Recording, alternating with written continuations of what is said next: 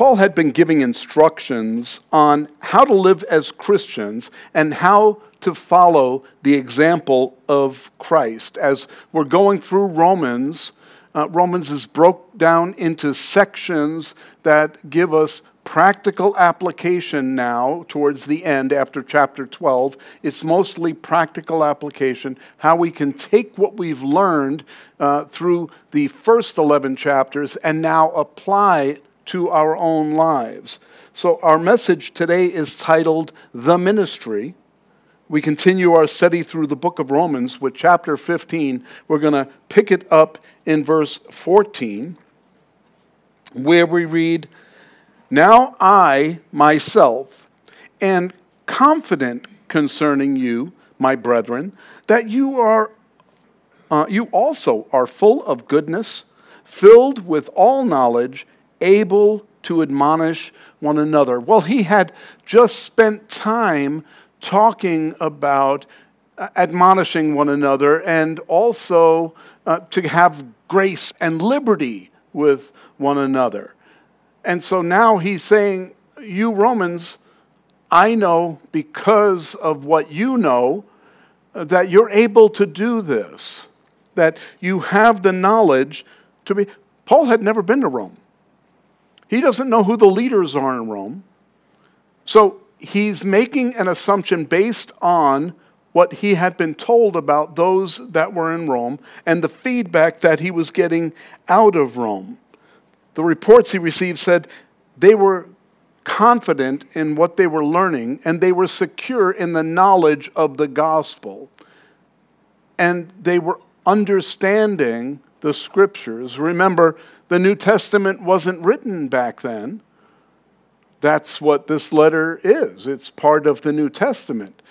So they had the gospel message, but they didn't have it in a book. They had all the Old Testament scriptures, and that's what they were using to validate what was being taught about the gospel message and all of the epistles after that. And so when we consider that, we understand that the Old Testament applies to us today in that it is the foundation for the New Testament. It doesn't mean that we are locked into the laws and rules of the Old Testament. We're not living by the same set of rules that the Jews lived by that were given by God. That was a completely different set of rules for a completely different group of people, the children of Israel. I'm glad, because if they couldn't keep them, and he did all the miracles, he led them out of Egypt, and he did all these miracles before them, and they were still stupid enough to go worship other gods and false gods. I'm glad I wasn't part of that group. I probably would have been led astray just as well as those people. But here we live in a different time. We live in the age of grace. And because of the age that we live in a relationship with Jesus Christ through his Son, through Jesus Christ, and the Holy Spirit being within us. It's completely different. And Paul is explaining that, and the Romans understood part of that. They understood the scriptures well enough to be able to be just, to understand what it meant to live as a believer. So since they were knowledgeable in the scriptures, they were able to admonish each other. That word admonish means that they would correct each other when someone stepped outside of the rule, not the law. Although, is there any part of the law that maybe would apply to us today? Thou shalt not kill. Thou shalt not lie. Thou shalt not steal. How about coveting? We just like to hide that last one. We don't want to talk about coveting because that's what we're trained to do from the time we're born. We're taught taught to covet what someone else has. At 2 years old, you're playing with a toy and you see someone else playing, oh, I want that toy. Mine. And so I'm 64 and I still have the urge to say mine. But none of it is mine. And so I have to learn that. Paul was there pointing this out to them. But he also pointed out that they were full of goodness. And that's how he knew that their correction toward each other would be just, because they had the right attitude toward this. Just because we know the scriptures doesn't mean we always do what's right. Many times what we're doing, we realize it before it even gets done. We realize our reaction to something is an overreaction. We realize that we are allowing our flesh or our anger or our bitterness or our frustration get the best of us and to be prominent in our life instead of letting the Holy Spirit be the one to shine. And so that's what Paul is trying to address here with the Romans. We also allow our Christian liberty to take precedence over what we really should be doing or shouldn't be doing. And liberty was what Paul was talking about when he said, some of you eat meat, some of you don't eat meat. Just be convinced in your own mind of what you're doing, and don't cause your brethren to be in angst over it. Don't tell them they're wrong for eating meat or they're wrong for not eating meat. Don't argue about that kind of stuff.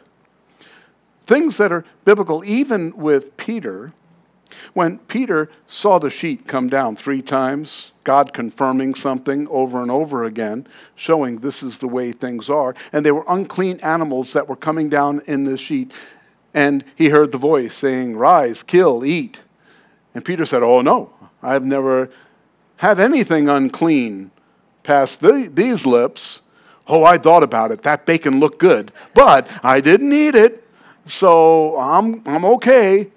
I'm good. Well, God said, hey, what I call clean, you don't call unclean. And so Peter learned that day that he is being judged under a different level than the Jews were. The Jews had this strict set of laws, but now grace has allowed us to eat bacon. But really, it was about the Gentiles. And so here we are as Gentiles getting together, and we know that we can be saved. Paul is writing to a Gentile church. He's trying to get them to understand that they're not better and they're not worse, that they are saved by the grace of God just like everyone else that is. He had been addressing them to tell them that love is more important than liberty. And that's true today. Love is still more important than liberty. It's Paul's way of telling the church to reprimand someone who's not practicing the things we know we're supposed to be practicing in Christ, but doing in love. Anytime we reprimand someone, we correct someone, we're doing it in love. That's the way Jesus did it. You know, when the woman that was brought before him that was caught in adultery, you know, he didn't say, well, you're caught in adultery, get some rocks, let's stone her. No, because he knew what they were doing. He knew they were bringing her just to mess him up, to get him in trouble. Because if she was in adultery and she was caught in the act, where's the man that was with her? He was supposed to be brought also. Both of them were supposed to be stoned. And so you could see the hypocrisy in what they were trying to do.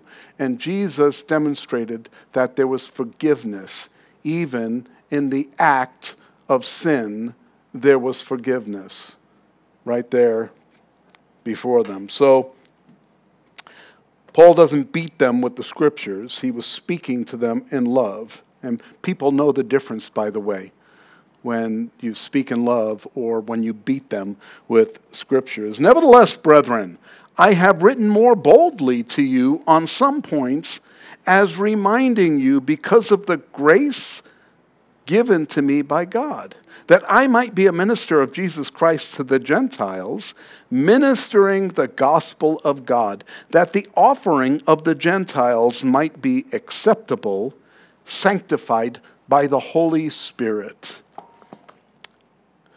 In our modern day, we're having a problem with conflict between the churches. Different churches do different things in different ways, and there's conflict between the churches because we don't all do things the same way. And it's very easy to see where this conflict comes from. That's why I wholeheartedly believe if we stay with the Word of God, and we go through the whole Word of God and not just take little portions out and talk about little portions of Scripture. Oh, this is what I'm going to talk about today, and tomorrow I'll talk about something else that's on my heart. While there's nothing wrong with that, as long as we're doing it in the Holy Spirit, it's okay. But I believe that going through the Bible, it helps us to know the whole Bible. We're not going to just skip over areas that are a little harsh for us, and we don't want to offend anyone. Some pastors won't talk about the things I talk about because they're worried about offending someone. I was talking the other night, and someone got up and left while I was teaching, and it wasn't, I don't know, but it looked like I may have said something that offended them, and they left the service. And that's okay, because sometimes I may say something that gets under someone's skin. If it's me and not the Word of God, then I ask for forgiveness. Okay? If I offend you by something I say because I said it and and it was coming from me, come to me and say, you know what you said was a little offensive, and here's how it offended me or why it offended me. And I would receive that. But if it has to do with the Word of God, I can't be offended. Hold on, I just shared the Scripture. Was the Scripture offensive to you? Then let's pray about that. Because the Scripture is what keeps me in line. It's what keeps all of us in line. And so if it's the Scripture that offends, good. That's what it's supposed to do. That's the purpose of the Scripture. To get to the point where it challenges us to live godly lives. That's what Paul is doing here. So believers, if they were contradicting the Word of God, then Paul says you need to say something, but do it in love. If we see the same thing, we need to be sure that it's not just us. Oh, you're not eating meat? Well, the Bible says you're supposed to eat meat. You can eat anything you want. And that's what the Bible... Why? Why go there? If that offends someone, if that bothers, why go there? Why even... Who cares? What they eat? More meat for me. So I look at it that way. But we can't make up our own rules. We can't take the Word of God and then say, well, this is what it really means, or this is what it doesn't mean. I saw a video, maybe some of you saw it last week, of a church. This is a Protestant church that had drag queens up front, and the people in the church were giving an oath led by the bishops, the deacons. They were reciting an oath that they were sorry they offended the drag queens, that they are completely welcome in the house of God, in God's family, and they were all reciting this in the church. And it was not a little church, it was huge. And hundreds and hundreds of people were reciting this with the drag queens all up front, and them all giving their oath that they would accept them as they are. When we're told, come as you are, it doesn't mean stay as you are. You can come as you are, but the Holy Spirit's going to change you.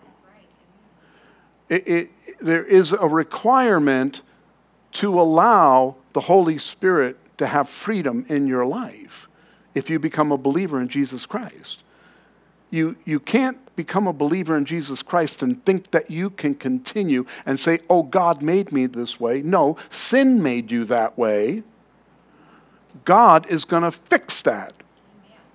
So just give him the latitude to do that. Give him the freedom to work in your life, and then you can be fixed and saved. But many people want to continue in their sin.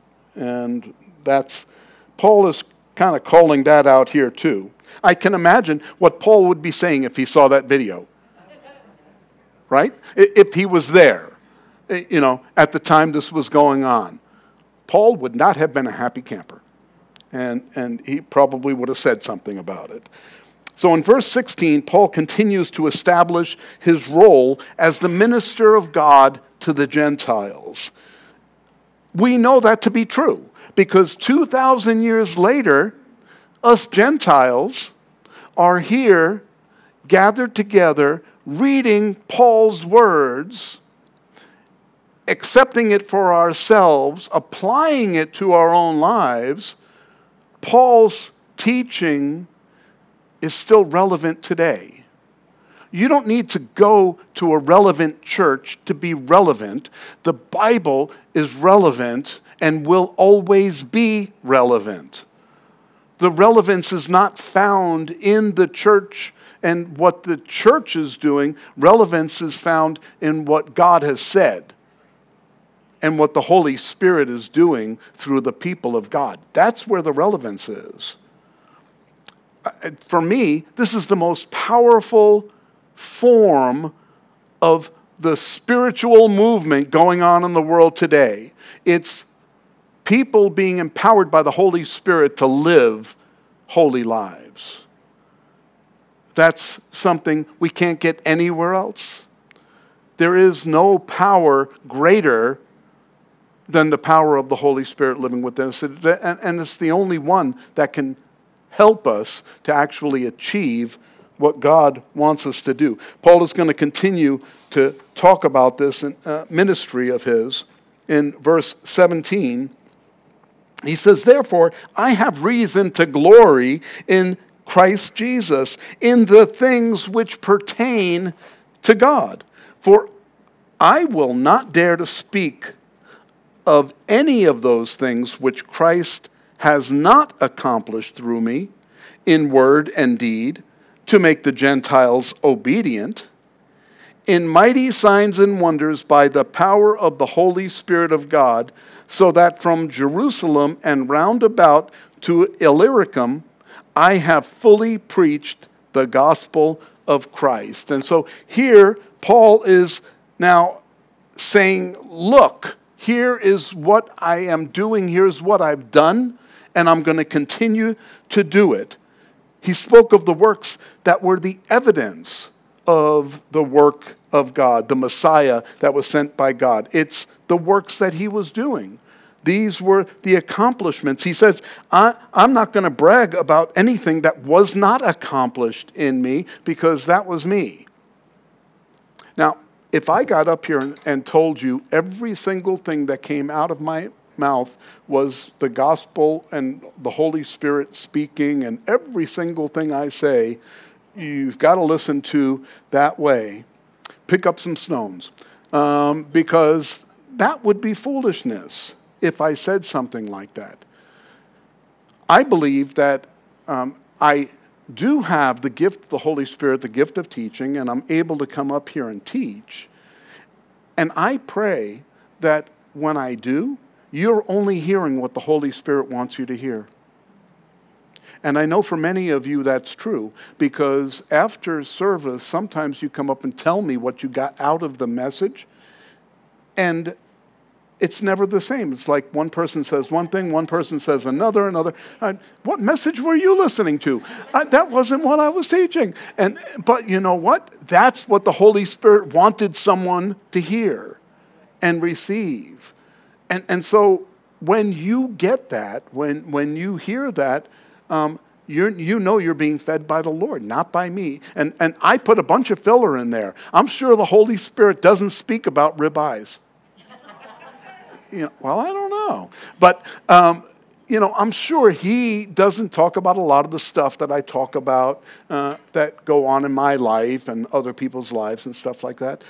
But what he's talking about are spiritual things that are deep and that matter. And they matter not only to me, they matter to each person in their own lives. You see, we're all on a different level of walk with the Lord. We're all at a different pace in our walk with the Lord. Everyone isn't on the same plane at the same time. This is the church of medium-level believers.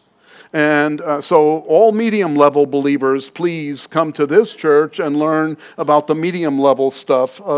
We're all at different walks. We're all at different timing in our walk with the Lord. But that doesn't mean that we aren't all working together. We're not all members. We are. We're all members together of the body of Christ. And so that's how collectively we work together. That's how God works in this body. And so when we work together, when we minister together to one another, it's the hand of God doing it at his pace. But he knows what each one of us needs to hear and when we need to hear it. Paul was now ministering to the Gentiles. Wherever he would teach the gospel, the Gentiles were seeing signs and wonders. They were seeing things that they wouldn't see out in the world. You don't see false gods healing people and of blindness, bringing people back from you don't see that. But Paul said, hey, it wasn't because of him that these people were being healed and these people were seeing miracles. It was because of God. That's the work of God. But that was just the evidence that his ministry was about the work of God. And so here in this place, as we gather together, it's the work of God that's taking place in here in this church. The church isn't the building. If you come in here, you don't have more sanctification than if you're driving on the freeway. Well, I have that problem. But when you're here in this place, you can sense the Spirit more because we're around brothers and sisters in Christ, all gathered for the same reason, the same purpose, to worship together, to fellowship together. That's why it says, as you see a day approaching, don't neglect these times. Come and share with each other, minister to one another, be in fellowship with each other, because it's healthy for us spiritually. Remember, it isn't the messenger who has the power. It's the one who sent the messenger that has the power. And so you are also messengers of the gospel of Jesus Christ. And so you're not the one expected to do all the work. You're just going out there allowing the Holy Spirit to do the work. You're the vessel that God has decided to use to do these things. There are many ministry leaders that brag about what they're doing for the Lord. Oh, we're doing this. We're reaching these people. We've sent all these people over here, and and I'm getting on the jet to go fly over here to do this, and so on and so forth. And I'm still waiting on my jet, but if I even had the money, I wouldn't buy a jet, because I want to be on a commercial flight, sitting next to someone, sharing the good news with them. I don't want to be excluding myself from the ministry. The ministry is all those people around us that get to see what we're doing, that get to hear about the good news, that get to witness the joy of the Lord in our lives. That's the ministry. Paul is talking all about that. He says in verse 20,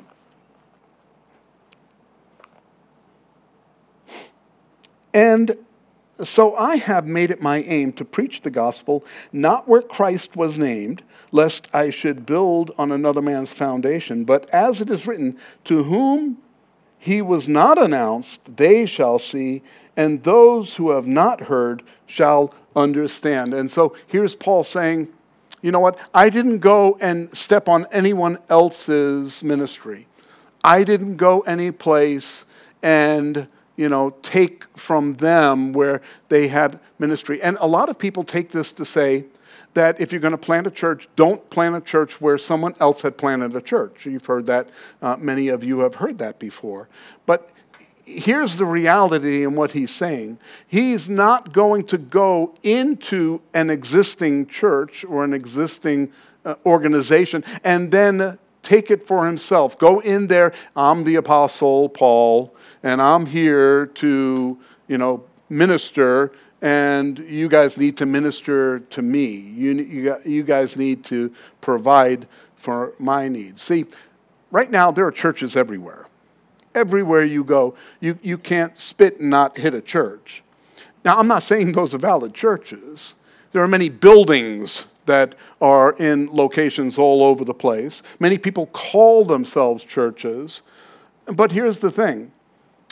The reason why you're here isn't because I'm paying you to be here. Isn't that a relief? Because some of you may think that that's what's happening here. It's not. People come here because the Holy Spirit leads them here to be part of a flock, and so that we can grow together as a flock in ministry, so that we can minister one to another. That's what Paul was doing.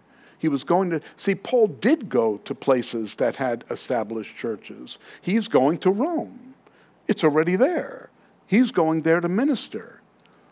The thing is that Paul didn't go and say, okay, I'm coming, I expect money, to be paid to come. That happens in a lot of churches around the country, but here's the thing. We at Calvary Chapel, we do have sometimes, I'll have people fill in for me and stuff like that, come from somewhere else. They didn't ask me to come fill in. I asked them to come and speak for me because I want to go, see my family or something like that.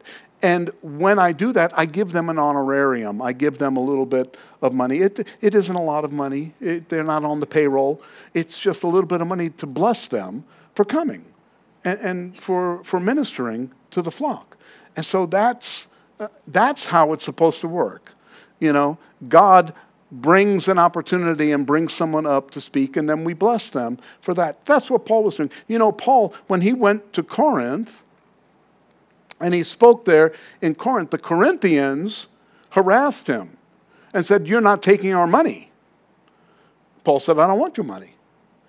And they said, "Well, why aren't you taking money? We put money together for other people that come." Well, the Gnostics were coming up and coming to their church and saying, "Hey, we have a good message to bring, and so you want to come." And so in 2 Corinthians chapter 11, Paul is telling them, you know what? No, I don't do that. As a matter of fact, I didn't take any money from you. I worked to get myself through. And he's telling the Romans the same thing, that he's not coming there to put on a show or to take their money from them.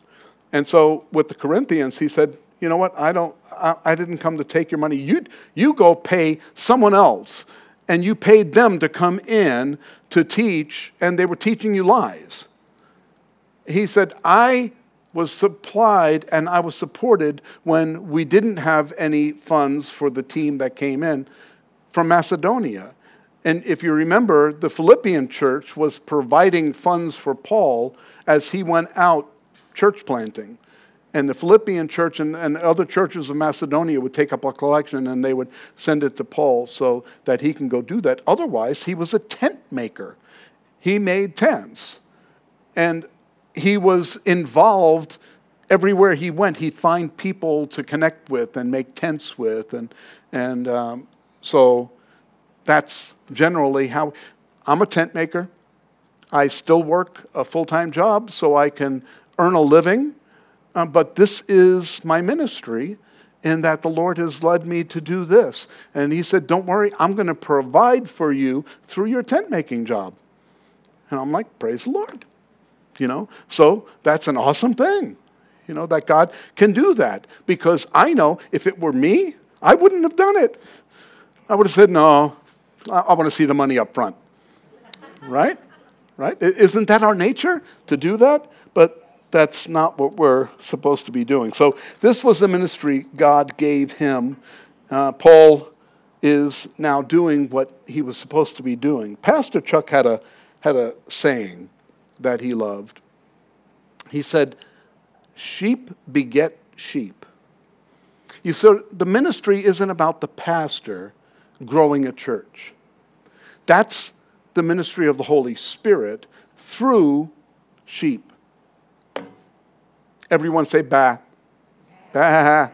Good. Okay? See, we're all sheep.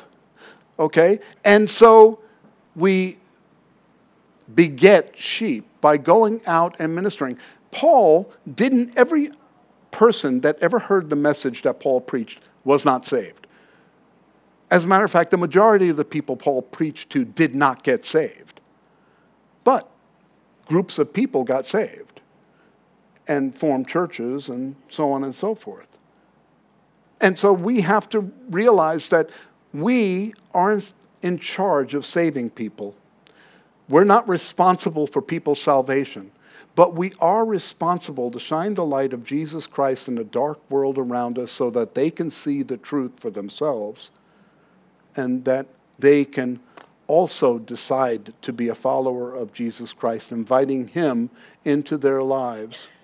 And then they too can be a follower. But if they don't, that's not on you. You're not responsible for the salvation. That's all up to God. We are responsible to go share the good news. Amen?